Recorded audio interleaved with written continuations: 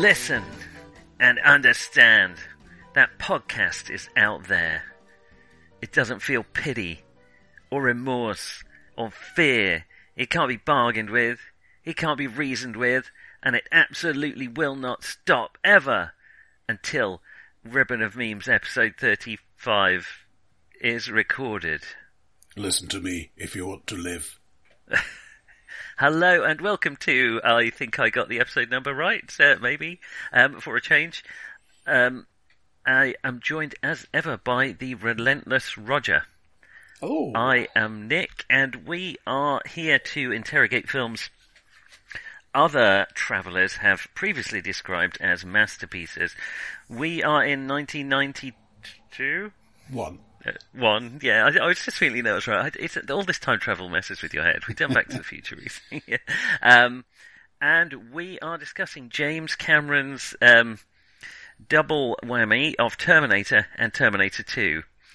As is often the way with franchises, we discuss them as far as we feel they went into masterpiece territory, which is why we're stopping at Terminator 2. Yeah, I think there is perhaps some material of value in T3, but, you know, I've not even bothered to watch any after that. I did enjoy the TV series, though. I never watched that. We could maybe discuss that towards the end, but yes, I think it's fair to say none of the others were unequivocal spoilers. But we'll start with the ones traditionally thought of as the best two. The Terminator from 1984, which was James Cameron's, I think it was his second feature after Piranha 2, The Flying Terror? Am I wrong? The Spawning, yes, of course. Supposedly the whole metallic torso dragging itself along was based originally on a nightmare he had while filming that.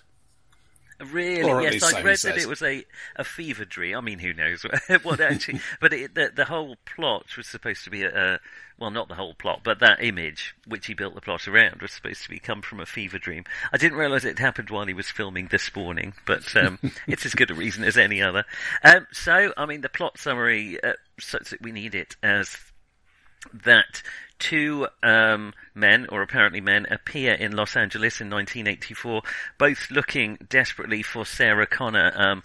One of them starts murdering his way through Sarah Connor's, and the other one finds the actual Sarah Connor, who is destined to become the mother of the freedom fighter, which will shatter the artificial intelligence which has taken over the world in the long-distant 2020 future.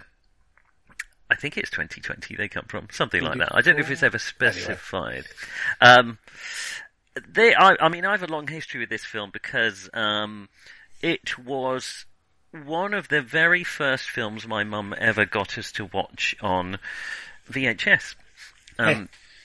And it was because we liked, I think it was, I can't remember when Empire Strikes Back came out, but we'd watched that, and she knew we liked science fiction, so Mum went out and got a few more videos for us to watch, which were Death Race 2000, Blade Runner, and The Terminator. Well, at least they're reasonably good films. They are. I mean, they must have had 18 certificates, didn't they? But we watched it as far as the punk getting his heart removed by an impressively muscled and incredibly young-looking Arnold. Yeah, then notice who that punk is. Well, it's not the punk who gets his heart pulled out. Isn't our friend Bill Paxton? But he does appear in this film in a wash day, nothing clean, huh? Yeah. Oh god. A bit like Back to the Future was to you, and maybe like this is to you. I mean, this is because I watched it as a very young child. I mean, my mum turned it off at that point, but we did watch it again fairly shortly afterwards, and it was actually the first video I can ever remember buying to keep. My mum bought it because we all liked it so much. It was 50 quid, I think, even back then to buy a video. It was bonkers buying videos in the early days. This was before Blockbuster or anything like that. You just had a local video shop. and so you bought the ones that people weren't renting anymore. I think it was ridiculous. Anyway, yeah, well, they also had a price setting thing. Basically, the studios could decide what price the stuff was going to be sold for. Okay. So they would deliberately price the purchase high to keep the rentals going. And then when the rentals started to trail off, they would drop the purchase price as well. Oh, so we must have bought it fairly early on. But consequently, this is a film I watched a lot as a 8-9-year-old. And so I know it very well. I didn't actually watch it for this because I watched it a few months ago. And I pretty much know it off by heart anyway. Well, it's one of my favourite films. I mean, I've said this a few times, I remember it, but it is one of my favourite films of all time. It doesn't quite reach into the as soon as it finishes, I can watch it again category, but that's only because I'm so familiar with it, that I don't really... It's already playing in your head anyway. It is. Most of the time it's already playing in my head. I mean, unfortunately, I like it so much, it causes me problems with Terminator 2, because Kyle Reese is one of my favourite heroes of all time. He is so... Michael Biehn is so good in it. To me, he's just this desperate, wiry... we should possibly talk about the casting here as a side note, because yes. a lot of actors went for that part. And the thing that struck the casting people and Cameron was this was the guy who wasn't just being a tough guy. He was sufficiently empathetic that you could believe in this, less than a day relationship actually being something real. Yes, he has it's not really a warmth. I mean, Kyle is not a warm character, but he has a humanity to him, a really strong humanity. I mean, he nearly didn't get the part because he was doing a play which required him to have a very strong Southern accent, and he did the audition with a Southern accent, a Southern American accent. But then when they realised that's what was happening, he re-auditioned, got the part. But yes, Michael Biehn here is just, to me, is amazing.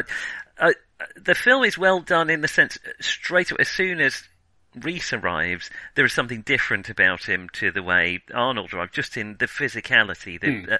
I mean, we'll talk about Arnold. I mean, Arnold is so famous, you just have to say Arnold. Well, yeah, but at this point, he isn't quite. I mean, no. Most of the films he's done Conan. He's done Conan. When he was cast, he had just done Conan the Barbarian.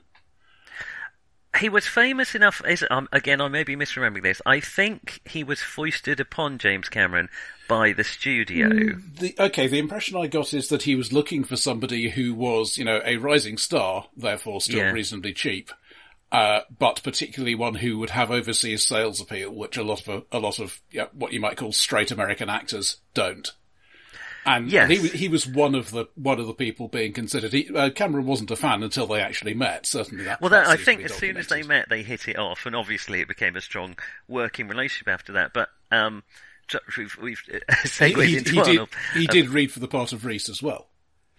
Well, I think James Cameron, the idea was that he wanted the Terminator to be sort of inconspicuous. His thought was, well, if Arnold walks in through, they're infiltration units. Exactly, and if you're looking for someone who looks like a giant killing machine robot, you're going to look at Arnold. One of the people, just as a side note, because irony, O.J. Simpson was one of the people who was proposed for the Terminator, but Cameron said he didn't seem believable as a killer. So. I'm not going near that. Goodness me, that is... Wow. Okay. Well, there we are. Sorry, I'm going to segue back to Kyle Reese for a minute because he doesn't really appear in Terminator 2. Though we'll talk about that. But Michael Biehn, I don't know what it is quite about his character, but I mean, he has got a ton of exposition in this film. I mean, there's very little showing of Reese's exposition. It's all telling. And Cameron's very good at doing it. There are a couple of bunker sequences, but mostly I agree. Yes, it's all about, he has to quickly tell it, and not only does he have to make Sarah believe, he has to make us believe. He has an easier job with us because we've seen what Arnold's capable of, but you have to believe him and trust him. He does such a good job of, being real and human and damaged, and, he's a super soldier from the future. extremely competent, but also broken and wounded by the life that he's lived, and just desperate for some warmth. And I guess the plot relies on you believing that he would kind of fall in love with Sarah from a distance and volunteer for the job. And well, I do. I mean, we don't know exactly what the future society is like, but I would imagine photographs of pre-collapse people are quite a rare thing. Yes. I mean, this may well be the only woman he's ever seen with a hairdo. Exactly. Yes, yeah, makes sense, because you don't, in the future, if you have a hairdo, it's something for the robots to grab onto, presumably. So, yeah, it's very good, and that is, I think he's just perfect casting for it, to the point where, when I was writing my first novel, my character borrowed his surname because I just idolised Kyle Reese. He's just an amazing character. But he is not the key protagonist of the film. Well, we'll talk about Arnold a bit. Obviously we need to talk about Linda Hamilton, because this is really a three-piecer, I suppose. So Michael Biehn is, again, for me, perfectly cast. He doesn't put a foot wrong. He totally convinces. Then we have Arnold, who is, yes, semi-famous, and certainly famous enough to sort of try and carry this quite low. It was quite a low-budget film. Well, this is the thing, and the more I've been reading about this, the more it very much looks as if nobody really expected it to take off. It's another action film. People are making lots of action films. And it was also, I don't know if it was R-rated I don't think it was R-rated, but it was 18 here for sure, for fairly obvious reasons, in that it's extremely violent. Production was actually delayed because, there was an option on Arnie's contract for Conan the Barbarian that he had to come back for another film if they wanted him, and they did. Okay, all right. So basically he made Conan the Destroyer, which took, about a year. And then once you get back off that, then they got everybody back together to make this. So had they started filming then? Not as far as I can see. Okay. So, I mean, it didn't particularly interrupt things, but it did mean that everything was not quite as expected. Now, I still, to this day, have dreams about Arnold the Terminator, because he is just terrifying as this unstoppable force. It is effective. I mean, that's one of the things that a nightmare does.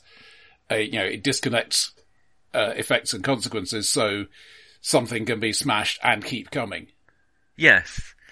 And that's what he is unstoppable, and just the sheer concept of that is brilliant. I mean, it's not particularly clever, but just you have this thing that is indefatigable, practically indestructible, and wants you dead. That is just an amazing concept to start a film with. And Arnold just, again, I mean, he's not really. Well, I don't want to say he's not acting. I mean, he's doing a great physical acting work. He is still really known, I think, mostly as the bodybuilder at this point. His first career. Yeah. I mean, as you say, he's had a couple of other acting jobs, but he is known primarily as the big physical guy. And obviously you get him to play Conan, because Conan is a big physical guy. Actually, he isn't if you read the stories, but never mind. Nice views, though, I must say. And so he plays up to that as well. There are lots of little mannerisms, like there's a shot when he's driving and searching at the same time, and he just does this side to side scan, completely smoothly. And I mean, yes, all right, the man's face does help. But he also held the right expression to make his face do that thing. I mean, it's almost like a deliberately non-acting role. He's trying not to show any emotion, and for almost the entire film, sometimes he blinks a bit when he punches it through a window or something, or something showers on it. But he's a relentless, emotionless killing machine, and that doesn't sound like a hard act, but I suspect it's probably a lot harder than it looks. I suspect one of the trickier things is not flinching. Yeah, obviously some of that's stunt double, but even so, stuff is happening around you. Yes, I think his physicality here is incredible. And perhaps he's not given enough credit for that, but it is it's an acting job in the sense that he's putting himself in a completely alien position and convincing you of what he is, which is this inhuman thing. I think he's great in it as well. I mean, I do understand James Cameron's initial reluctance because logically, yeah, the tallest guy in the room with the biggest muscles is pretty obvious choice for your plasma rifle, but it works anyway. Because, I mean, we should talk about the Lance Henriksen in the room, because Lance Henriksen, I think, was first choice from James Cameron, or certainly the film may have been written with him in mind. That's not completely clear. Right. I mean, I've heard various things from various sources, and they can't all be true, so that it may well be the case, or it may not. It is certainly documented that he helped with the financing for the film. Oh, really? Which is why, which is why he got the part he did, just as a way of saying thank you for that. Well, he's great in that part. I mean, I'm not sure. That's the thing. It's almost a whole separate story. You could see the police story of somebody is killing these people. What do we do about it? And he is playing in that story. I mean, that story ends a bit abruptly, but that's. I mean, they're really the only other characters we encounter. The two lieutenants. But so Arnold, I think, is perfectly cast. I think so. I think it's hard to imagine the film would have achieved the iconic status it did without Arnold. I might be wrong there, but I don't. It's hard to see it any other way now. And then, of course, we have Linda Hamilton, who is, as you know, much as we discover in Terminator 2, she's clearly a phenomenal actor, but here she's great. I mean, the journey she goes through here, from this. I guess. Are you less keen on this? We'll come back to this, but for obscure reasons, I saw Terminator 2 first, just as I saw Aliens before Alien, and so that was the Sarah Connor I was expecting, and I was so obviously I was a bit less let down by that. I mean, yes, I agree with you. The journey is a good one. Yeah, I do think she's kind of screechy. Well, I mean, yes, she has just failed her fright check. I do get it. Yeah. I don't feel it's. I mean, these are things that are genuinely scary, and it's not like.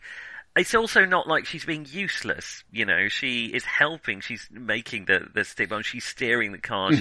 She's in a terrifying situation, but she pulls it together. Yeah, she does grow into it, but yeah, I don't know. It's just.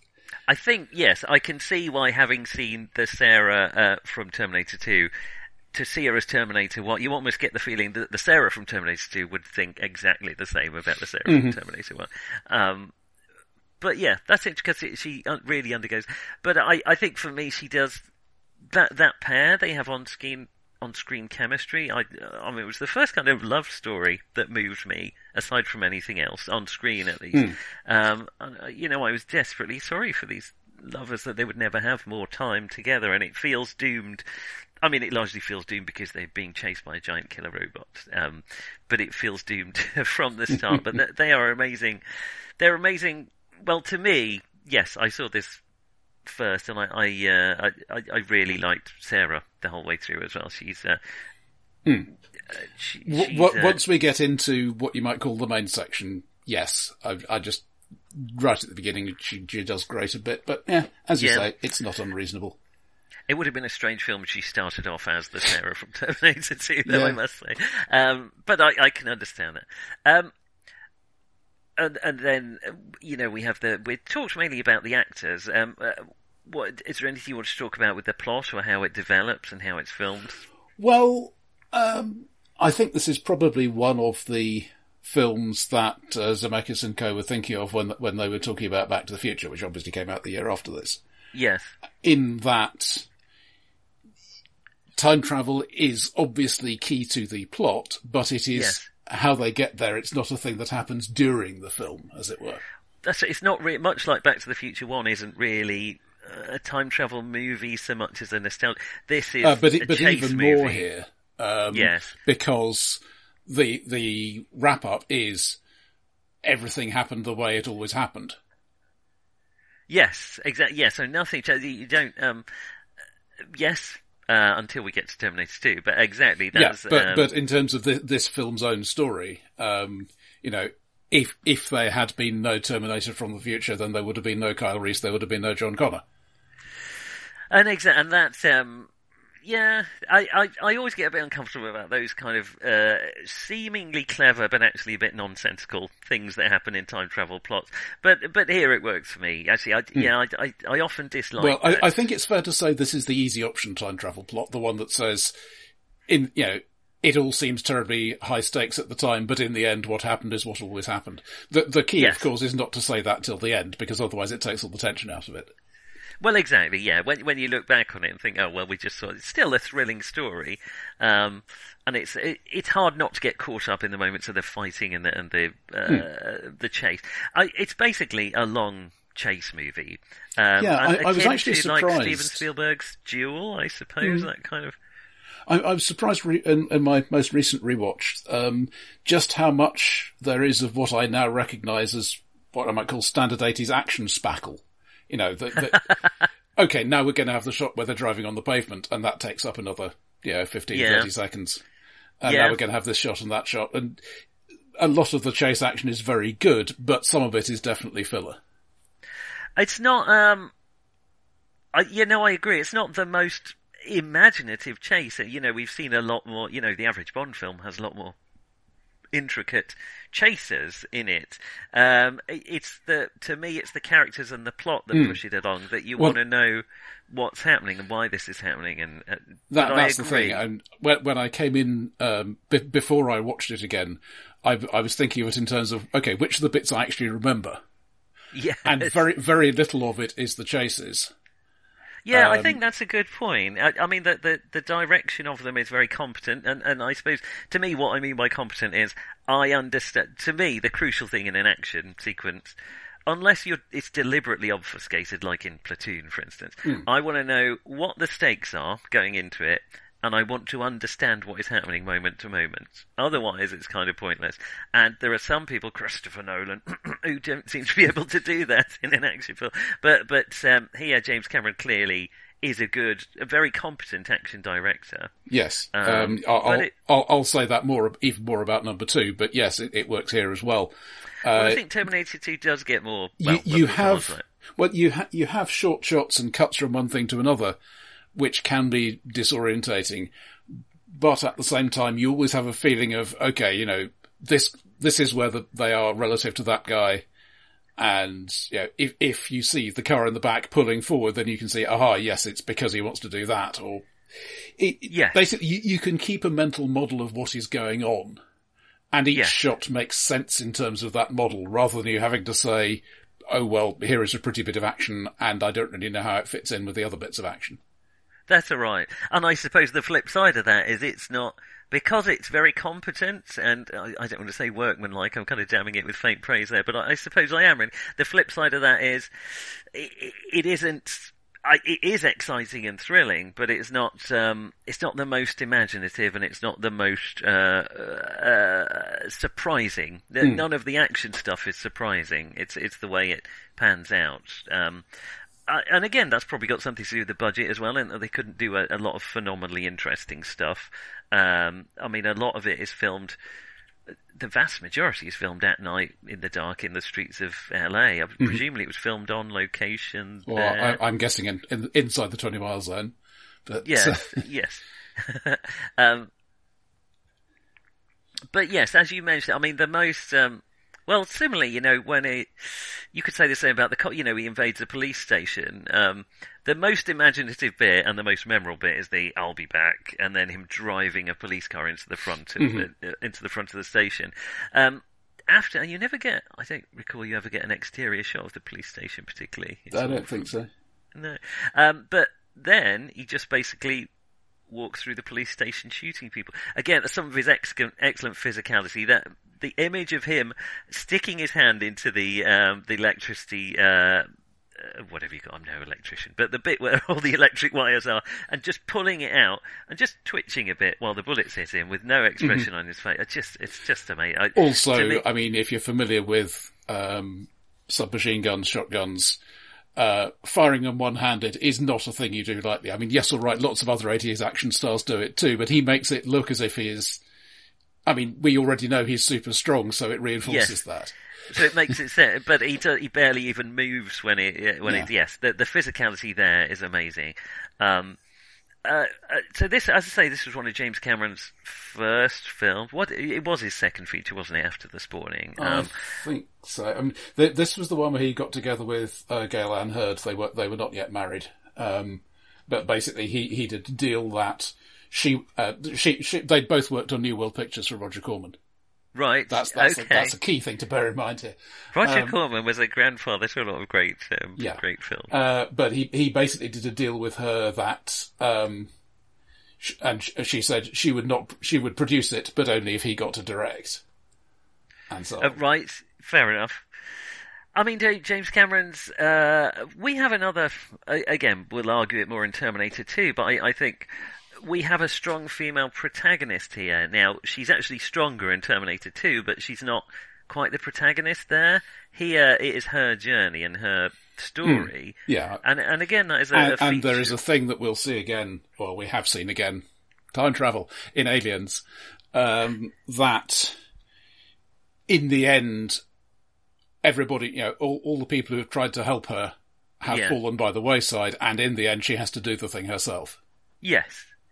Yeah, and that's clearly a thing that Cameron likes, and fair enough. Yes, it works. and it steps up to it. But I suppose that's why I like her sort of normal 80s girl at the beginning, in the sense that she's a human. She's a normal human being. She's got a sense of humour. What happened to the lizard? Damn it! Yes, never find it. Yeah, I would like to mention the effects though, because in particular. Looking back on the thing. Yes. Because this is another Stan Winston job. Well, Stan Winston, as we discussed, he didn't have a huge amount to do with the thing, except for, was it the dog thing? I can't remember. But by this point, he is a senior effects guy. Cameron wanted Dick Smith, who'd done The Godfather and Taxi Driver. Basically, these are not ones you think of as effects-heavy films. No. But they've got, one or two things here and there that need to look right. But Smith was too busy, and so he said, this guy Stan can do it. And I think it works very well, with one exception. All the self-surgery, that's great. Is this the looking in the mirror and the eye? Yeah. Yeah. The bits where we're showing this guy is damaged and he's not being damaged the way a human being would be damaged. That stuff is very nicely done. There is one cut in there where he's just finished looking at his eye. And then it cuts to obviously the real Schwarzenegger putting his glasses on. And there is quite a contrast. I don't know if it's the lighting or the acting or just the motility of him, but that it is quite obvious that what we've been looking at before was not the real Darnell.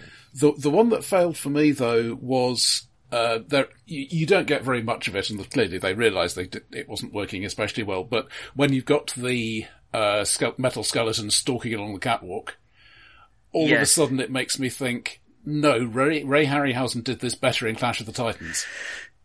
It does lose something when it's not Arnold. It's the inertia. That's the thing, and it moves as if. Yeah, it just starts moving and then it stops moving. It doesn't accelerate and decelerate the way an actual heavy thing does. Yeah, I agree. It looks... Which was Ray Harryhausen's genius, that he worked out how to do that, and very few people actually copied him. You're right, actually, and I hadn't really worked out what's off about it, but you've said it exactly. It doesn't look like it has the weight that it had before, more than anything, and it's too robotic. Which is strange, given that it's a robotic endo. It doesn't look like a moving mechanism of that size. No, I mean it looks amazing, but when it's moving, it looks better when it's dragging itself along the floor. But I guess that's texturally it's great. Stop. I guess it's not full stop motion by then. It's probably all puppetry when it's dragging itself along. I agree. On the other hand, there is one shot which I don't think I'd even noticed before this most recent rewatch, but. It is just speaks to me on a practical effects level. When the fuel tanker blows up, yes, Sarah has run and she's basically hiding against a wall, and she is tossed along the wall by the explosion. Yeah. And that is a coordination of practical effects and direction that just, yes, that is very much what would happen to an actual body in that situation. Yes, please, more of this. Yes, and all the stuff around him moves, and like the bin catches fire and everything. Yes, I agree. That is, yes, I mean, there are some flaws, and I agree, in some ways it's quite a pedestrian film. I mean, you can see why people casually looking at the script and thinking, oh, it's a film that fits in this category. Yeah. Didn't expect much of it. I mean, Schwarzenegger at the time didn't think much of it. No, I can see why just describing it and talking about it now, it doesn't, but it has again, it's one of our, I would say, very well edited films. It's quite fast moving, or it sets up the mystery very quickly of what's going on. Well, interestingly, compare Back to the Future, which spends most of its first act info dumping at you. I mean, it does it very well, but it has a lot of info to dump. Yeah, I mean, this is right into the action much more quicker. I was surprised, when we were watching Back to the Future, I'd remembered the opening shot with all the clocks, but it's a really quite slow opening for Back to the Future. Just literally the opening shot, but that's kind of borne out with the whole beginning of it. This is stuff you'll need to remember later, TM. But it isn't sort of intrinsically interesting, whereas all this, there's a ton of info dumped on us by Kyle here, and it's almost all Michael Biehn's job to tell us everything about it. It does help, I suspect, that it's bitty and it's broken up by the action. It feels, I suppose in retrospect, it feels a bit deliberately like, oh, I'm going to tell you this one, I'm busting this window open, I'm going to tell you this one, I'm doing that. But it works. It is a good way of... For me, the Terminator, I think Dr. Silberman in the film sums it up best. He says, when he's talking about Kyle's what he thinks is delusion, he's just saying it's so intricate, it's brilliant, and I think that's what works to me, is that the plot, there aren't, aside from my slight frustration with time travel things that only work because the time travel happened in the first place, the actual plot is so self-contained and brilliant and doesn't need anything else, that I think it just, for me, I was almost disappointed when I found out that Terminator 2 was coming out, because I just was like, well, how... You don't need it. Well, we know the story, and this will come on to some of my, and I think probably similar to yours, conceived. Sorry, I'm not saying yours real conceived, but perhaps unfair judgments on Terminator 2, largely because I like Terminator 1 so much. But I don't think it needs. It's a self-contained story. It's brilliant by itself. It's more the story, and in a way, for me, it's more the love story that works for me. Well, I think that is why it is memorable in a way that other contemporaneous action films aren't particularly. It's because Cameron, whatever his faults, remembers to put in a human story. Yes, exactly, and that's it's not just like the Towering Inferno. We need some gaps between the special effects, so we'll put in standard character stuff. These are characters who are actually involved in what's happening, and so what they do feeds the action. The action feeds what they can do next. It's an integrated whole. That's all you need in an action, but you don't need. Well, I think this proves to me this and. Well, I suppose Die Hard and Raiders. I suppose the other films I'm thinking of as action films, both of which are very good at character stuff as well, were Die Hard and Raiders. But this, of those three, has the most basic action. But it's probably my favourite of the three. Though that's difficult because I love all of them. But I think it is my favourite. And I think it's because the characters speak to. I don't relate to them so much as I feel I understand them, and they're true to themselves. And it's just... I feel the final moment, where she's talking to her unborn son and looking off into the distance, and you know at that moment she's thinking about Kyle, just from, I guess from the scripts, but from her acting, and then to realise that whole time he was looking at her, wondering what she was thinking about, she was thinking about him. It's such a lovely wrap up to the film. I almost didn't need any more. And I guess, I mean, Terminator. So, would you want to say anything more about Terminator 1? Well, there was only one other thing that struck me this time was in that bunker sequence, which very very nicely shot and so on. The thing with the dogs, so you spot the infiltrators coming in pretending to be your people. That's great. Did they not have a plan for what happened when the dogs spotted an infiltrator? I must say they don't seem to really know what to do at that point. I mean. all right, their resources are limited. I feel a cubicle with an effing great gun pointed at it. Yeah, nobody gets in here until they've passed the dog test. Yeah. Yeah. But anyway. Perhaps they just... similarly, that does remind me of one thing we haven't discussed, the soundtrack, Brad Fiddel's soundtrack. I like the core theme. Yes. The reason you reminded me of it is that the soundtrack to the kind of future episodes, that kind of sad... And particularly that sadness when... that kind of poignant theme of the kind of misery of the future. I really love that.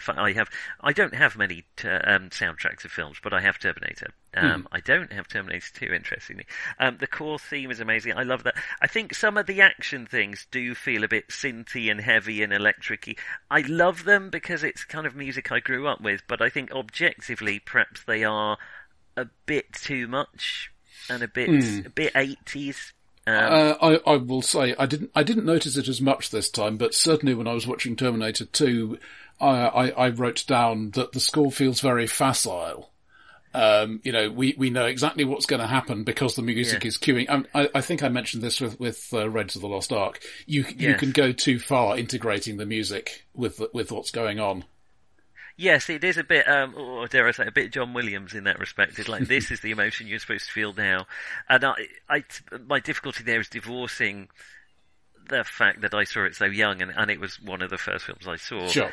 And so it feels right, but I think I agree with you. It probably is a bit on the note, even here, but yes, probably more so in Terminator 2. But yes, I'm happy to move on and ask, do skulls count as a rough terrain hex for tracked vehicles? Did the writers of Warhammer 40,000 bear this in mind? They don't look like they cause a lot of rough terrain damage, I must say, when the hunter killers are moving over them. Got to say, that flying HK is one of my favourite designs ever for vehicles.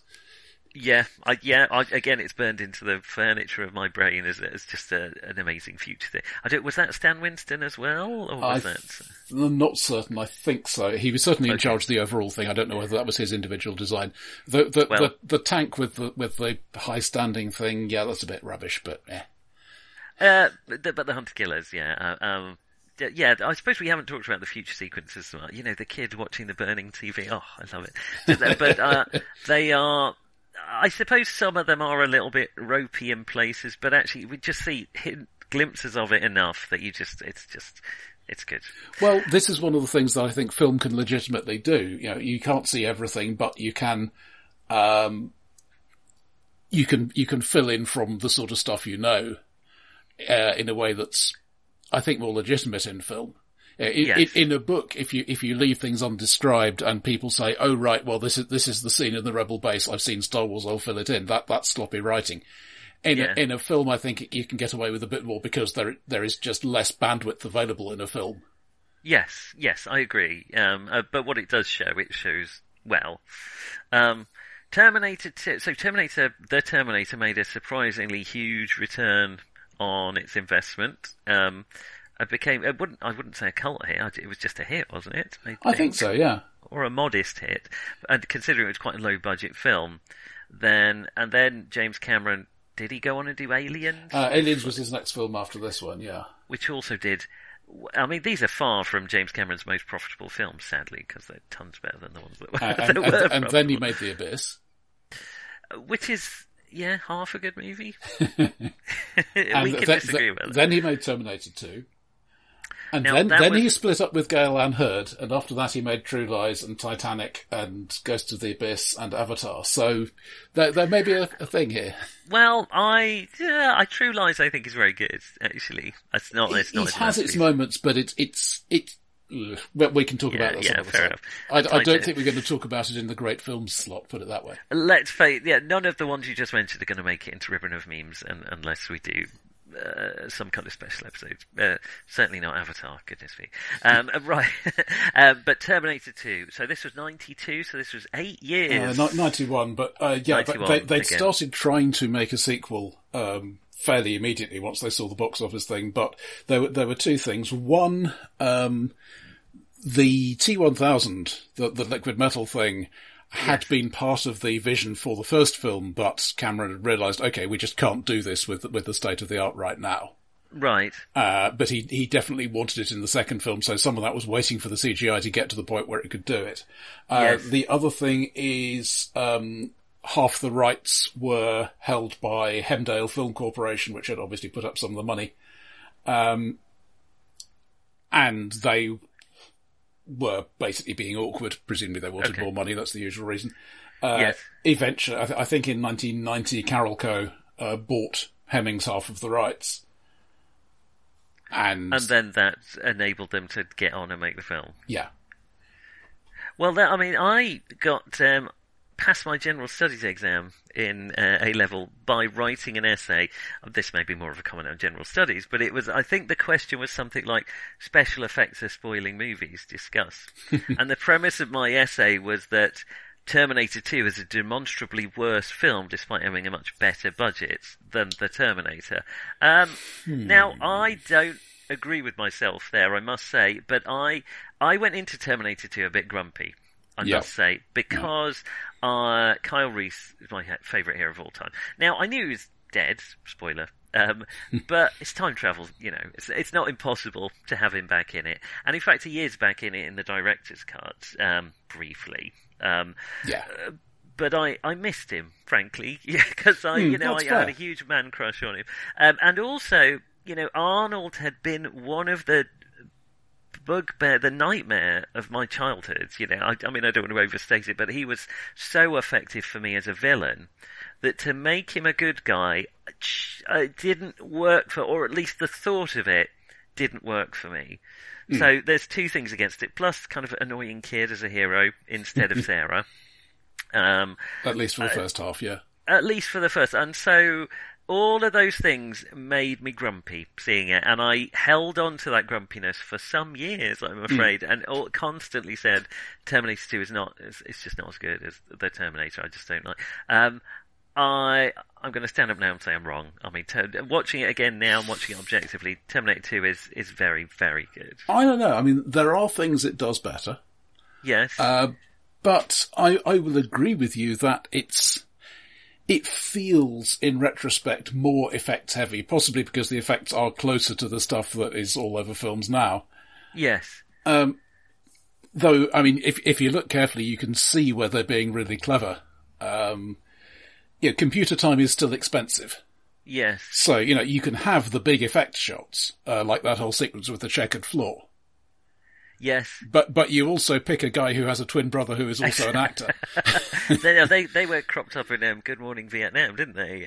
So they were the two checking the intelligence reports. But yes, they we also have a check I've forgotten the name of Vasquez's actor. Jeanette Goldstein.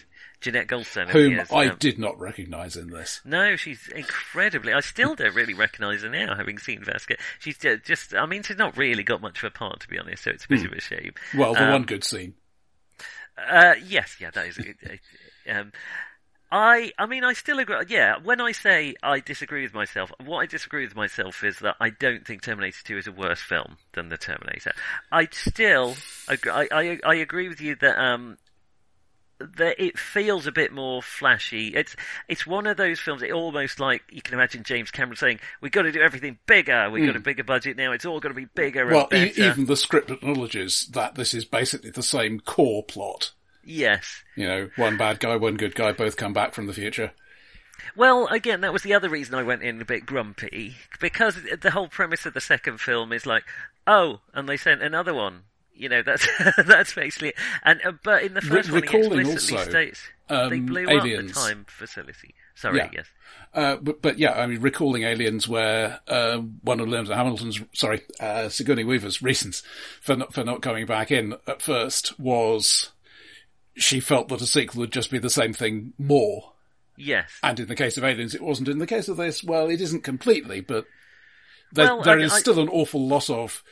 it's a there are two Terminators chasing and squishy humans who have to be kept safe. I think where it really starts to work for me, Terminator 2, because I didn't... Again, I'm slightly conflicted by my emotions. We have the opening sequence with Arnold, where he goes into the bar and wreaks havoc, and then comes out, to the tune of Bad to the Bone. I really like that now, but I must say, at the time, I was like, what is he, a comedy character now? What's going on? It felt a bit... Yeah, I would love to know what it was like to see this if you hadn't been spoiled by the advance publicity and knew that he was the good guy. Because there are lots of little bits of the film, particularly in those opening sequences, where they're trying to leave you in a bit of doubt.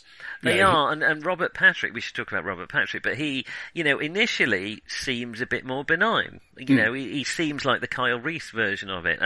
He does a... but yeah, I agree. I'd love to have gone into that cold and not known. Though that probably would have made me even more grumpy. But I did, watching it again, and I did watch Terminator 2 again because I'm less familiar with it.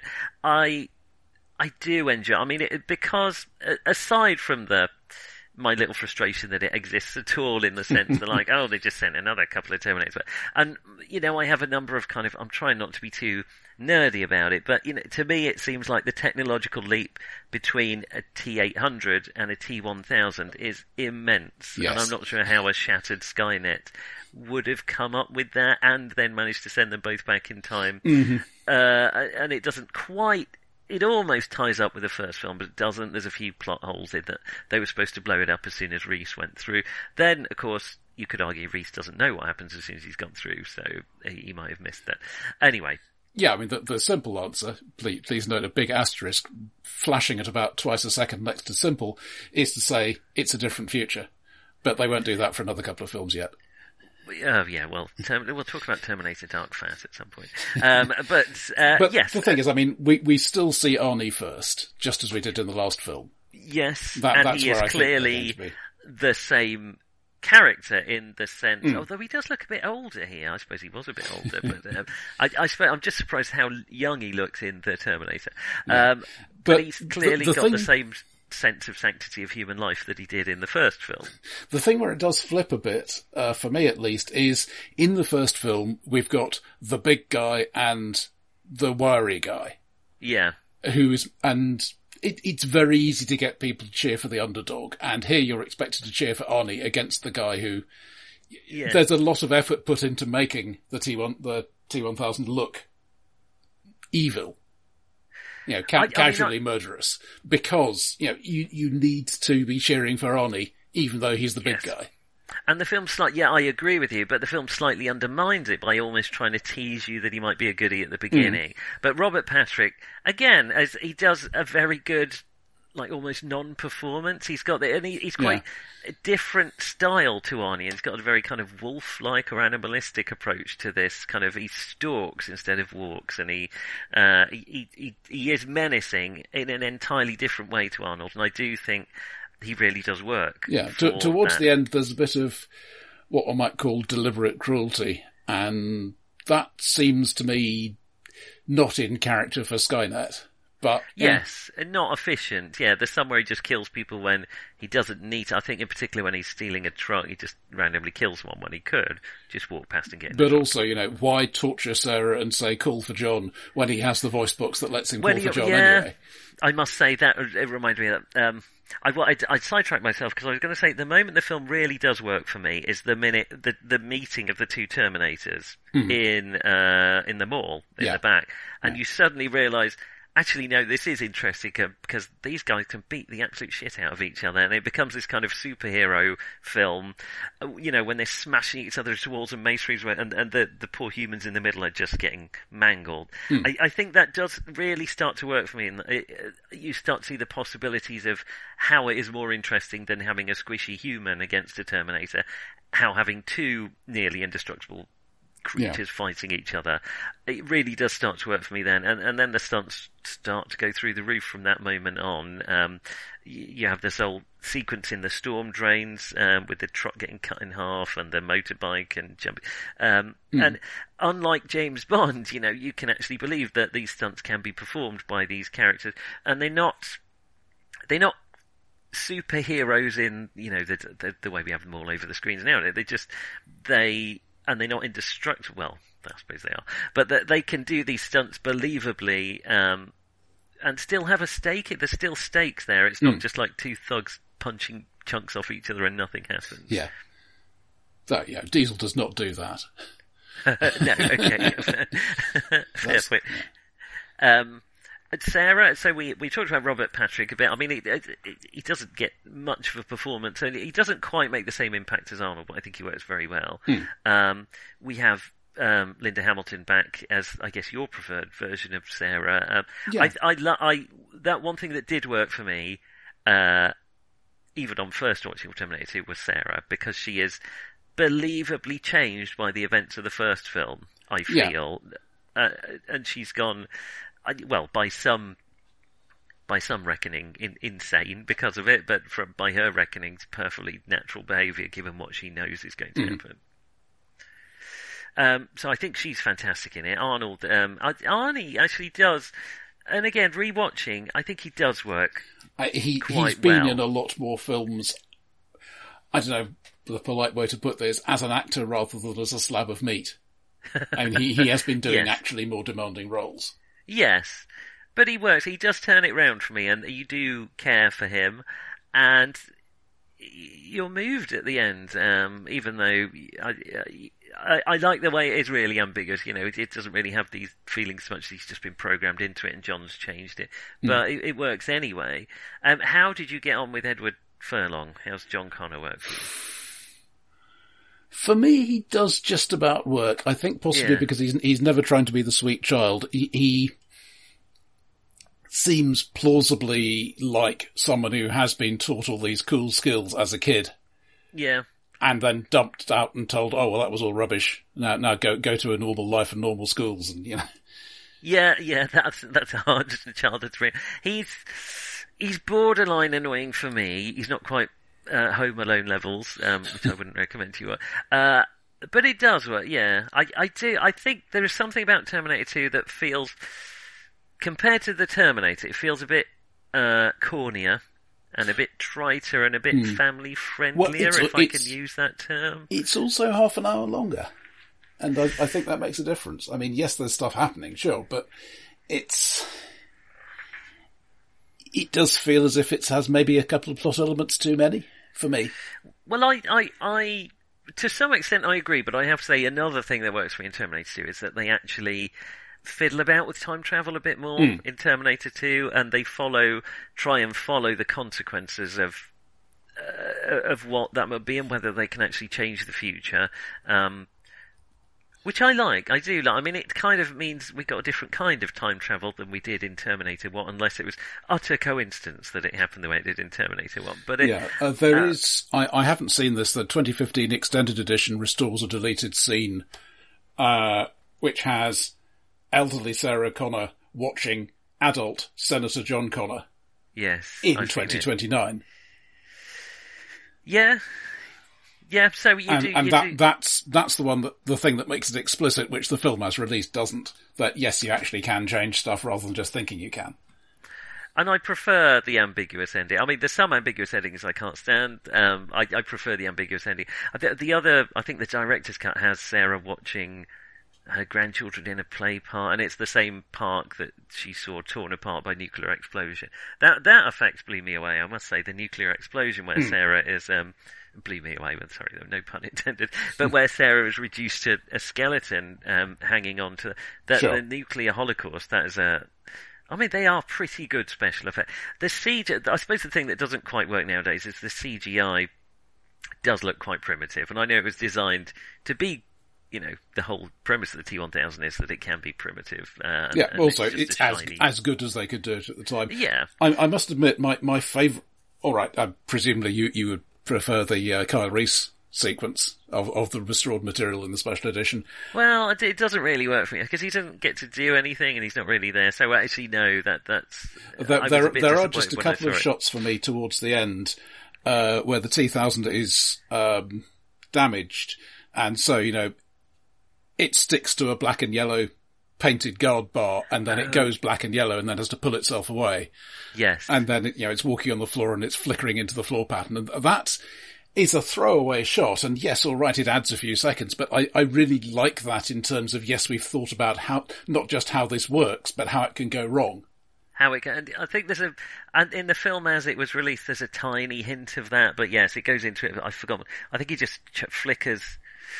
I can't remember quite what he flickers into, but so he doesn't do the. Yes, I agree. That is very nicely done. I love the return of Dr. Silberman. I feel that to me is too comic relief, but maybe it's just me. Well, a bit too on the nose. Not quite evil, but I'm a comedically evil doctor, sort of. Yeah, I agree with you. I love it. It works for me because it demonstrates how competent Sarah has become, her escape. But also, again, the orderly that kind of leans over and licks her. It's starting to head into tropes which James Cameron kind of, I felt, fell into later, in that I am the obvious villain and I'm doing obvious villain things, which was really full in the fore in Titanic. To the point where we're in Avatar, the guy is so villainous and so mean that he can breathe poisonous air that no one else can. Anyway, but I agree. Terminator 2 is creeping towards some of those tropes that he, as a director at least, seemed to explore later on, and it feels a bit, I think that's what I'm trying to get at. It feels less mature storytelling. It feels a bit more obvious, a bit less grey area-y, and except in that one, it has the one big ethical question, and all the thought went into that. Do you kill Hitler as a child? Do you kill Dyson? Yes. Only it's even more so because he's not going to grow up to be a bad person. He's going to be a great person right up to the point he gets nuked. But he's going to do a thing which enables. He's going to be an accidental Hitler, is it? Yes, that is a nice, but it almost. But all the ethical thought went into that scene, that plot. Yes, and it is. I mean, it's good that Sarah. I love that moment, but then, and I like that John kind of figures out. Well, he does it. It's kind of a combination of John and the Terminator figure out an alternative way of doing it. That almost feels like a slight cop out, though, and the fact that Dyson dies by himself. Also, where are all the backups? What, the Dyson backups? No, all that research. You don't have it in just one building. Well, this was 1992. Maybe they. No, you didn't. It was 1991. Sorry, I obviously come from an alternate future where it was released in '92. I feel like we've been a bit down on Terminator 2. I must say, I feel much better about it. Where it works on a visceral level for me. Yes. For the most part, and I don't want to diminish the significance of that, but in terms of making me think, it does less work than Terminator 1 does. I think that would be my... Well, I would go back to that where I say Terminator 1 is kind of intricate and it works and it's self-contained. Terminator 2 is a bit fuzzier and messy around the edges and doesn't... makes a little bit less sense, if you can say that about this kind of... You can. I mean, it's got to be internally consistent. Yeah. And Terminator 2 is perhaps a bit less internally consistent. But as far as a chase movie goes, it works very well still. I think flipping Arnie to the good guy does, despite my dislike of it kind of viscerally, it actually does work, I think. Sarah works very well. John, he's not actually a huge player in the... He's supposed to be, I suppose he's like... He's there in the first part, much more than the rest. Well, he's kind of the moral... I like that the kid is the one who is the moral guardian, and you don't quite get a sense of him as the leader he will become. There is just that one thing where he's shouting at his mother to listen to him, yeah. Yeah, which I think also, but I would have liked to see maybe more of this is the man who humanity is going to depend upon. And that's tough because he's a kid, but I'm sure it wouldn't have been totally impossible. Yeah, and I did feel that starts to merge into what is beginning at this point, 4 films in, to feel like standard Cameron stuff. Fatherhood. Yeah. This is the closest thing to a father, and so on, and particularly annoying if you really like Kyle Reese. And Cameron and Parenthood, it's got to go in there. Yes. But also, recapitulated chops from the first film, the whole crawling sequence, only this time it's the good guy. Yes. Some of the more obvious lines, come with me if you want to live. Yeah. And the thing that struck me this time, because I've watched Aliens recently, that whole underfloor moving bit where young John is getting carried away and Sarah can't get to him, is very Ripley and Newt. Oh, yeah. That's true. Yeah, he does. He is starting to develop some themes here, and not kind of interesting emotional themes. They're just kind of repetitive tropes in a way. Yeah, this is the thing that worked before. I'll do it again, rather than I'll do it because it fits here. Yeah, but I suppose the difference with the Terminator, and largely because of its bigger budget, is the stunts and the action stuff is much more imaginative. It's bigger, but it's not so big that I'm like, oh, fuck off, what? He's doing what now? It works. I mean, the fact that we have a helicopter chasing a kind of a SWAT van in this one, it works. I find it thrilling and exciting. I mean, I probably would, honestly, have just been as excited if it was a big truck, but it's a bit of variety. But it's the same chase beats that it was in the first film. Yeah, I do like that they established the truck on the road and then crash the SWAT van and then the truck shows up. Yes. Having caught up with that. It's a small thing, and, you know, if you didn't see it, you wouldn't miss it, but I just think it's really nice that it's there. That consistent, and again, that is, he is, as an action director, he's extremely competent. I feel like I'm damning him with the faint praise, but it's not quite thrilling in the same way that John McTiernan's Die Hard is, I don't think. The action is perhaps not quite as thrilling as that, but because all you need, as you've said, with an action film is to know what the stakes are going in, to understand it, to care about the characters, and to believe that they are in genuine peril, then it works on all of those levels. There was a thing that struck me this time, just remembering late 80s, early 90s, and the way people were complaining about violence in films. I wonder whether the whole thing about not killing anybody, and then we have several extremely violent action sequences in which it is made explicitly clear that nobody is being killed, was in some way a response to that. What, you think it was like a kind of... is this, we're going to have 15 cuts of 1 second kisses instead of a 3 second kiss? Or just, you're complaining about the wrong thing, because this is just as exciting an action sequence as the one with the killing would be, except we say at the end, human casualties 0.0. I don't want to know what 0.1 would have been, but... Yeah, I mean, surely a kneecap counts as 0.1 of something. Yes. But it does work, but I can see why people regarded it as an assault on the senses. We are used to that kind of thing now. Yeah. Also, we were both relatively young and adaptable. So. Yeah. I mean, in it, sadly, it looks a bit tame compared to some modern films, and I think it's about as far as I would want a film to go, but films have just kept going, including the Die Hard franchise, including sadly the Terminator. I mean, this is not a thing that should ever become a franchise, much like the Alien. But I do wonder if that's one of the reasons why that scene of older surviving John was cut. To leave some room for a sequel. I don't know. I mean, it was a bit of a time before 3 came out. But it was, and James Cameron may have produced it. I don't think he had very much to do with it. I mean, Terminator 3 has some nice... Well, Arnie had his political career to do in the meantime, so... Well, yeah, too. I mean, Terminator, all subsequent Terminator films have had to explain how robots get older. But they've done it alright, actually. By the time of Dark Fate, they do explain that, well, he's covered in human skin and that all gets a bit older. Okay, fair enough. Yeah, okay, I mean, if you like. We never did establish why you can't simply wrap a nuclear bomb in human skin and send it through the time machine. I mean, this would not be a technical challenge.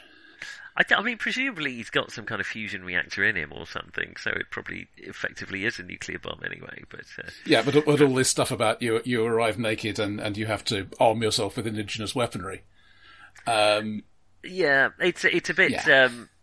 This is what the GM wants to happen, so it's going to happen. But I again, in the first film, it's just what I love in the first film. Going back, we have the lines of dialogue where it's like, "Look, I didn't build the fucking thing. I love that Reese doesn't understand it. He's just got a job to do. He's a user of the thing. He's not a technician. Exactly, and I think we can all empathise with that nowadays. No.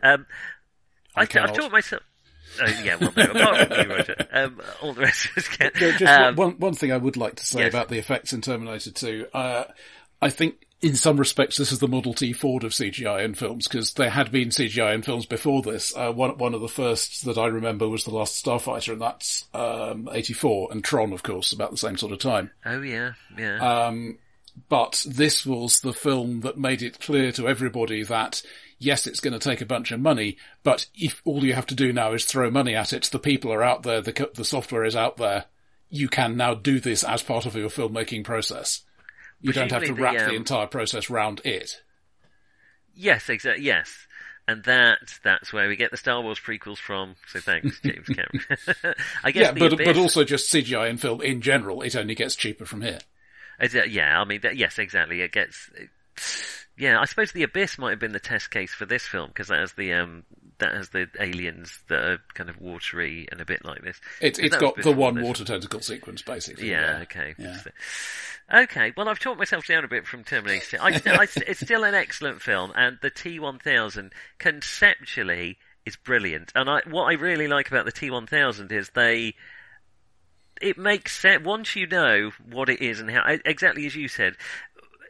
It establishes the rules really well. You know, it can do this, it can't do this, it can't make complicated machinery, it can do this. And within those, but it can't shrink, it can't get bigger. Within those boundaries, this is what it can do. And then they push that to the limit of the consequences of what it is to fight one of these things. Like, you punch it and you just sink into it, and then he will just turn himself into a knife and remove your hand. I mean, you could argue why you expected Bashing to work on it at all, but... Exactly, yes, and why they're constantly shooting it when it... Well, that slows it down. It does slow it down. That's the key thing, I think. Yeah, I suppose. I think the thing I like most about that is the hooks. You know, when it's got, you know, I've got to grab onto the back of this car. Yes, and he suddenly forms into hooks and yes, yeah, and then he leaves a bit of the hook behind and drops to the floor, and then you see him reabsorbing it to establish the liquid nitrogen thing later. I would like just to point out, liquid nitrogen, or rather nitrogen, gaseous, is really quite a good asphyxiant, and if you were standing that close to that much of it boiling off, you would probably fall over quite quickly. Yes, I don't know why they're all just standing there. Also, like, they're just standing there waiting for it to reform for some time, when you're all shouting at the screen, run away! We don't have long. Pause. Yeah, alright, let's just see how long we've got. Alright, yeah, you're right, we're in trouble. It's very good though. I mean,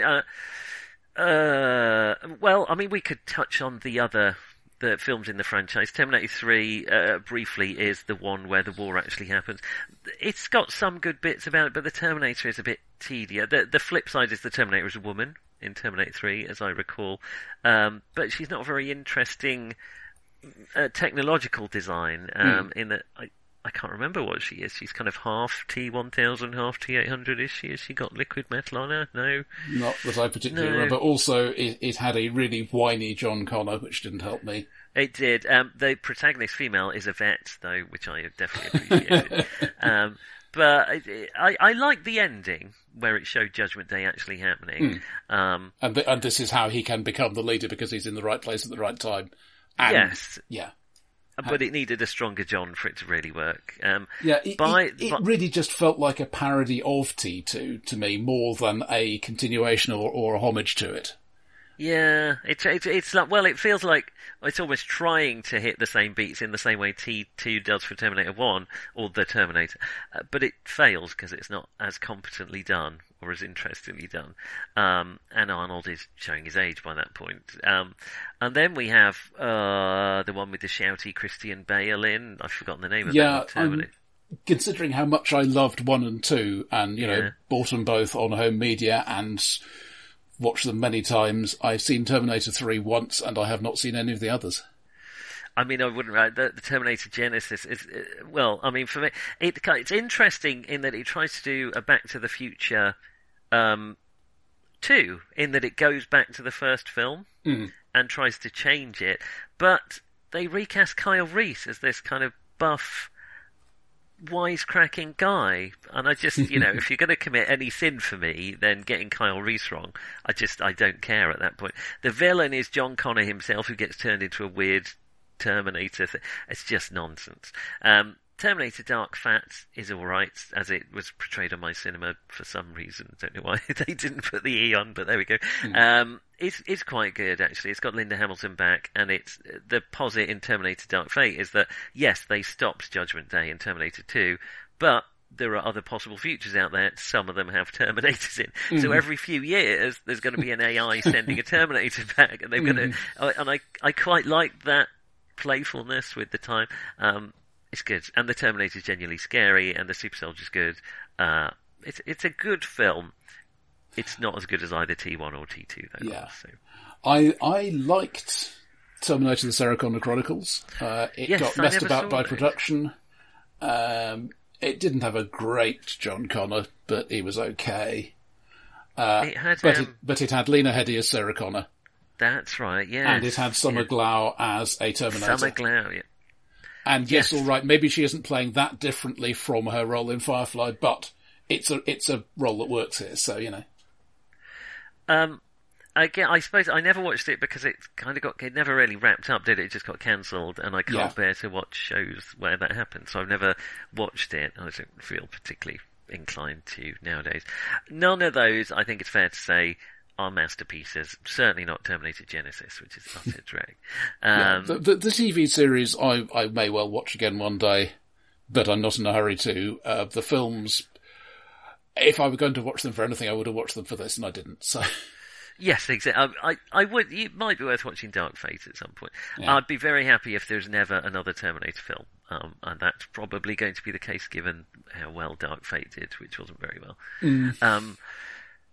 But the first two, I mean, the first one to me is almost the very definition of a masterpiece. But I may be, I may be being biased, but I think it's had a huge amount of influence. I mean, everyone knows the catchphrases from "Come with me if you want to live," "I'll be back," all that stuff. The idea of Arnold as an indestructible robot, that all came from that.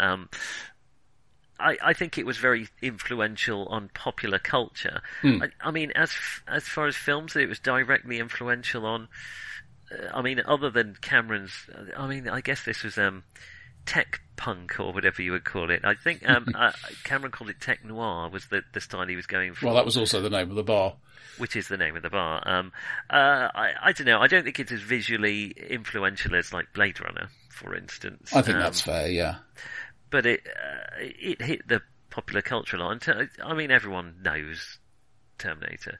I don't know, can you think of any films that were sort of directly influenced by it? I'm sure there are, but none are springing to mind particularly. Well, there have been lots of rip-offs. Yeah, there's been lots of cheap and Rise of the Machines and all that sort of, that kind of concept. I mean, I suppose Harlan Ellison would have something to say about whether it was influential or not. But Harlan Ellison had a lot to say about a lot of things. Yeah, well, Cameron said at the time that he thought he had a perfectly good case for not being influenced by the Ellison story. But the studio turned around to him and said, okay, well, you can fight it, but you're going to be on the hook for everything if you lose. Because we aren't going to fight it. It's cheaper for us just to buy him off. I mean, I think it was. I don't think it was lifted off that Harlan Ellison. It was The Soldier, isn't it? I think the Outer Limits episode, The Soldier. I mean, I don't want to get into legal trouble, except unlikely that Harlan Ellison's going to sue me at this point. There is a core principle that dead people cannot sue. Right. Yes. Good. Okay. Well, I mean, I don't.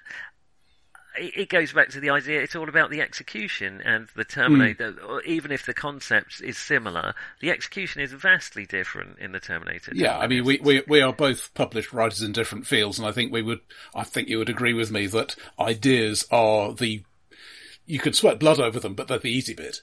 Yes, exactly. It's and I don't,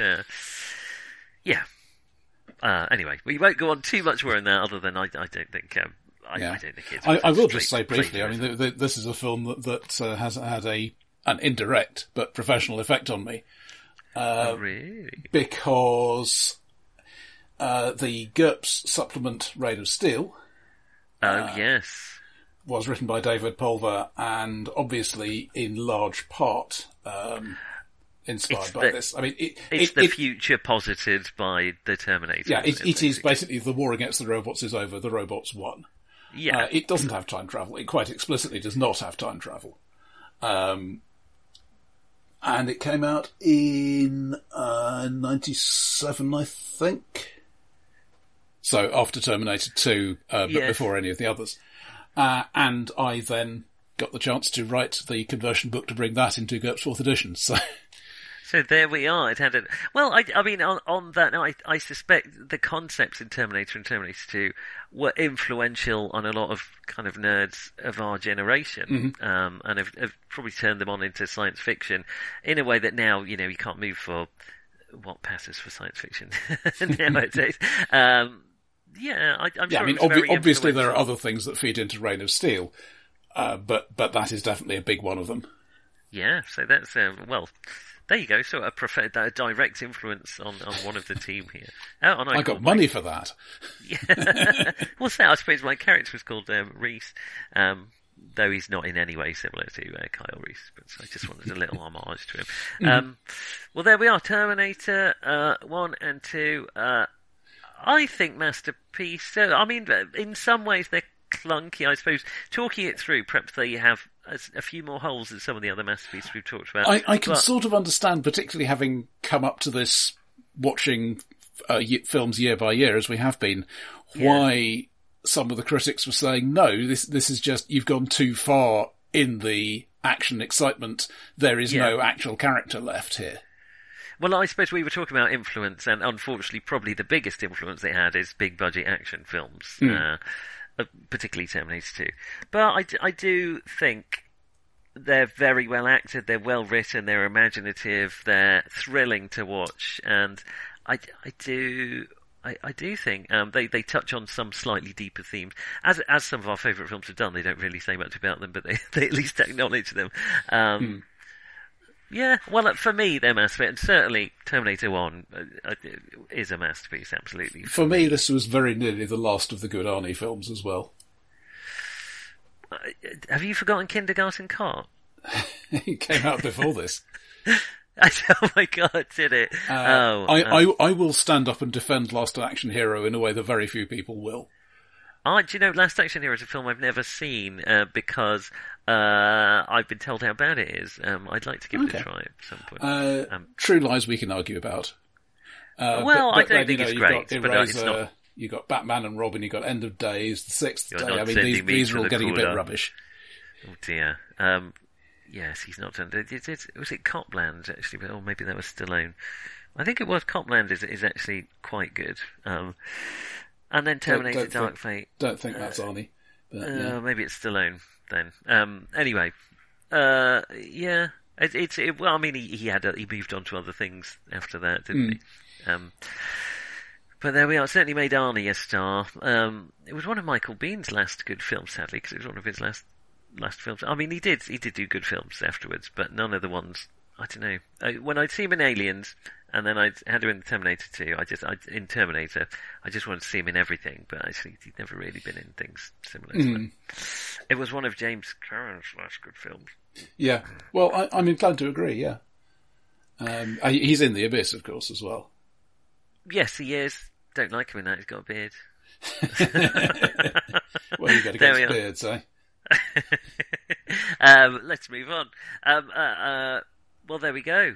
I think that will wrap it up for A Ribbon of Memes 1991. And we will be back in 1992. I have detailed files on human anatomy. Well, weirdly enough, I have detailed files on cat and dog anatomy, but there we go. Makes you a more efficient killer, right? Oh dear, let's not go into that territory.